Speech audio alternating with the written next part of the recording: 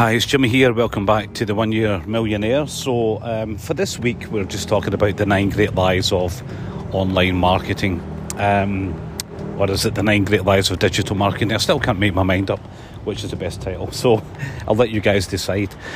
So today we're going to talk about a really, really big lie. And this is a bit of a false belief. It's a bit of a one of those things that everybody kind of believes is true but is not true, or most people believe is true. And today's lie is you have to cut your prices to make more money. Okay, offer discounts. Now, before I move on, there can be times where discounts are the right thing to do, the right thing to offer, especially to a list of people that are already have a relationship with you.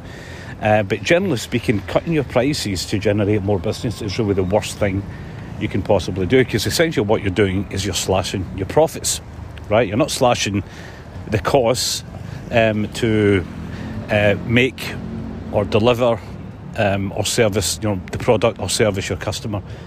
Those costs are still the same. Now, if you're offering an online course where people are just buying the same course over and over again, then it's really not costing you any more money to deliver that to a customer. But for the most part, offering a discount, slashing your profits to get more customers is really a dumb thing to do.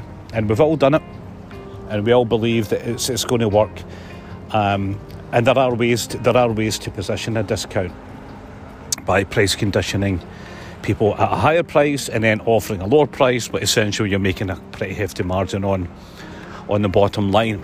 However, this happened a lot through COVID. It happens every time there's some kind of recession or there's a drop-off in business, where people's instincts is to offer something cheaper. So there's lots of reasons, so let me just try and focus on the main ones, and I'll be here for another week on this one. Pricing's a really, really important issue. It's a really complicated one. It's a controversial one. It's an emotional one. Where, when I used to have lots of clients that I would consult with, I don't really have that many anymore, but it was always be a bit of an argument, always be a bit of a head-to-head, on me trying to convince them to put the prices up, not down.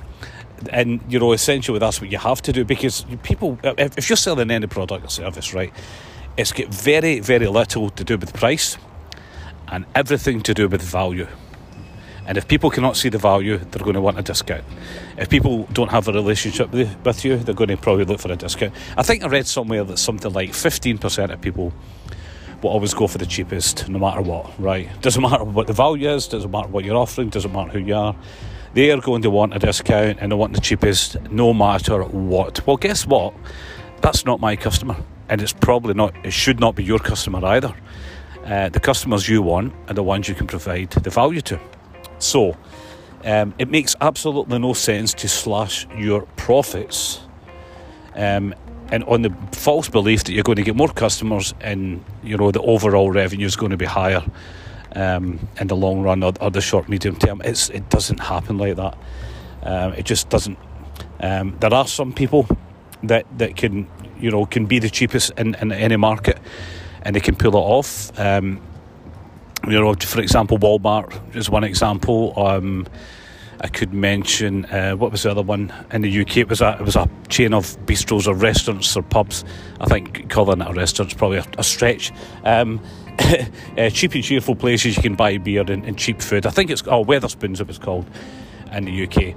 Now, I remember Dan Kennedy said, you can be the cheapest person or service or product in a market, and you could do that very well because you are the number one cheapest, right? And it gives you absolutely no strategic advantage to be the second cheapest, right? And that applies to any market. You're either the absolute cheapest in the universe, where nobody's going to find a cheaper deal than you, and you could pull that off, depending on what you're selling. Amazon and other websites do that. Or you could be the most expensive there's absolutely no point in you being the second cheapest, okay? It makes no sense whatsoever.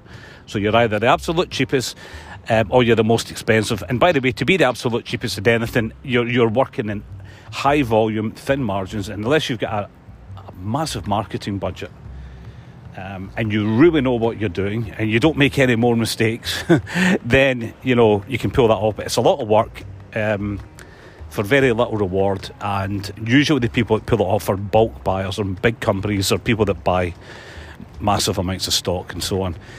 Coaching programs is the same. Nobody wants a cheap coach. You know, that's a fact. And if you are the cheapest, you're going to get some really nasty clients. I don't mean the clients are bad people. It's just that the level of respect that you're going to get from those people is going to be pretty low. That, you know, listen, it's a fact, right? And I'm not putting people down here, and don't criticise me for it. But people, the cheapest customers, right, are usually always the worst to deal with, right? They want more than what they paid for. Their expectations are much, much higher than what they should be, and they're generally the most difficult customers that take up the most time. So you really don't want to be in that market. So here's a solution to this problem. And most people really don't have the guts. They don't have the balls to do this. And I mean metaphorical balls, because women have these as well. They do not have the guts, right, to put their prices up and charge the customer what their true value is, whether that be coaching or an online course or a product or service, right? So you really need to be charging as much money as you can and provide as much value as you can. Now, there's lots of different ways to do that. So let me just give you one example. This is why we love using ClickFunnels, whereby the strategy is you make a very low-end offer to get somebody on board. So you offer something for $7, $19, $29 or pounds, doesn't matter the currency. You're offering something in exchange to get that person to buy something, right? Okay, now, before you say, I'm contradicting myself here, I'm not, right? All you're doing is offering a very low-priced product, which is going to self-liquidate your ad costs, so your leads are pretty much for free. You're going to get a customer, right? Now, you're going to get a buyer, and a buyer is a buyer is a buyer.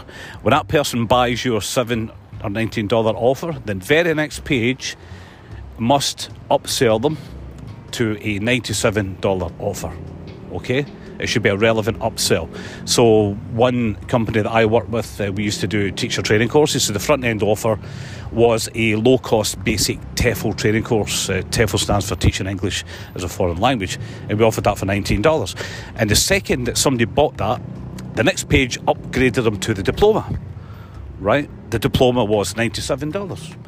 And a percentage of people would buy that. When they bought that one, the very next page after that offered the teaching practice modules, which was $197. Right, so the total cart value was about, $315 or something like that. Potential cart value, right? So we were getting people in the front end on a cheap offer, but we were making a point. We had a structure and a funnel, and you could do this very easy on ClickFunnels, where we were upselling that customer. And then that was it. You don't want to offer any more than 2 upsells. So we used to do that. We got a percentage of people bought all the things we offered. Then we could then go back to them either by a telephone call or an email or a direct mail piece to basically offer them something else. And that could have been, you know, the affiliate program, a partnership program, a coaching program, and so on. Before COVID, we used to offer teach abroad experiences and internships and stuff abroad. Sorry, I've got a frog in my throat here. We used to offer programs where people could go to Peru or Thailand or South Korea or Japan and go and teach English, and we used to charge $2,000, $3,000, $4,000 for that. We would outsource it. We would get $500, $1,000 commissions. So you can see what I'm getting at here. There is a strategy of getting people in on a cheap front end offer. But I can tell you what, if you add up our cart value, we were actually the most expensive online TEFL course that I've found. It was the same when we used to run the Thailand program. Everybody else was charging under $1,000. We charged $2,000, and we throw in things like accommodation, meals, and excursions, and lots of other bits and pieces. Accommodation, by the way, in Thailand is pretty cheap. It's about $300 a month. So you can see what I'm getting at. So yeah, you can price your have a pricing strategy which gets people in the door on a cheap offer, but you've got to upsell them, and you should be making sure that your margins are as big as possible. Now, here's just going back to what I alluded to earlier. There's so many clients that I dealt with, they absolutely refused to charge more money, believing that they were ripping off their customers if they charged too much, right? What a lot of bollocks. And I'll tell you why. When you charge more money for your product or service, right, when you're the most expensive in your market, your sector, guess what? You can provide a better quality service. You can provide a better quality product. Why? Because you've got more money to play with. You can hire better staff, or you can motivate the staff you've already got by paying them more money. Okay, you can retain those good people because they're getting paid more money than what everybody else is going to get paid. You've got more money to spend on marketing, which means you can bring in more customers. You can dominate your marketplace because you get more money to throw around than compared to all your competitors who are running on a tight budget. So to say that you're ripping them off is bullshit. You can provide a better service to your customers and clients and patients because you're charging more money. So that's not ripping off your customers. That's saying, look, this is a value we offer. This is why we charge this fee. This is what you're going to get. And here's another intrinsic benefit of this. You're getting rid of the time wasters. You're eliminating the people that are going to be a pain in the arse for you. The ones that complain about price, you don't want them. You ain't getting them. They're away buying the cheapest thing online. They're not your customer. You get good customers. You get compliant customers. You get customers that are more respectful. Okay, and this isn't really about the people. This is about their attitudes and behaviours.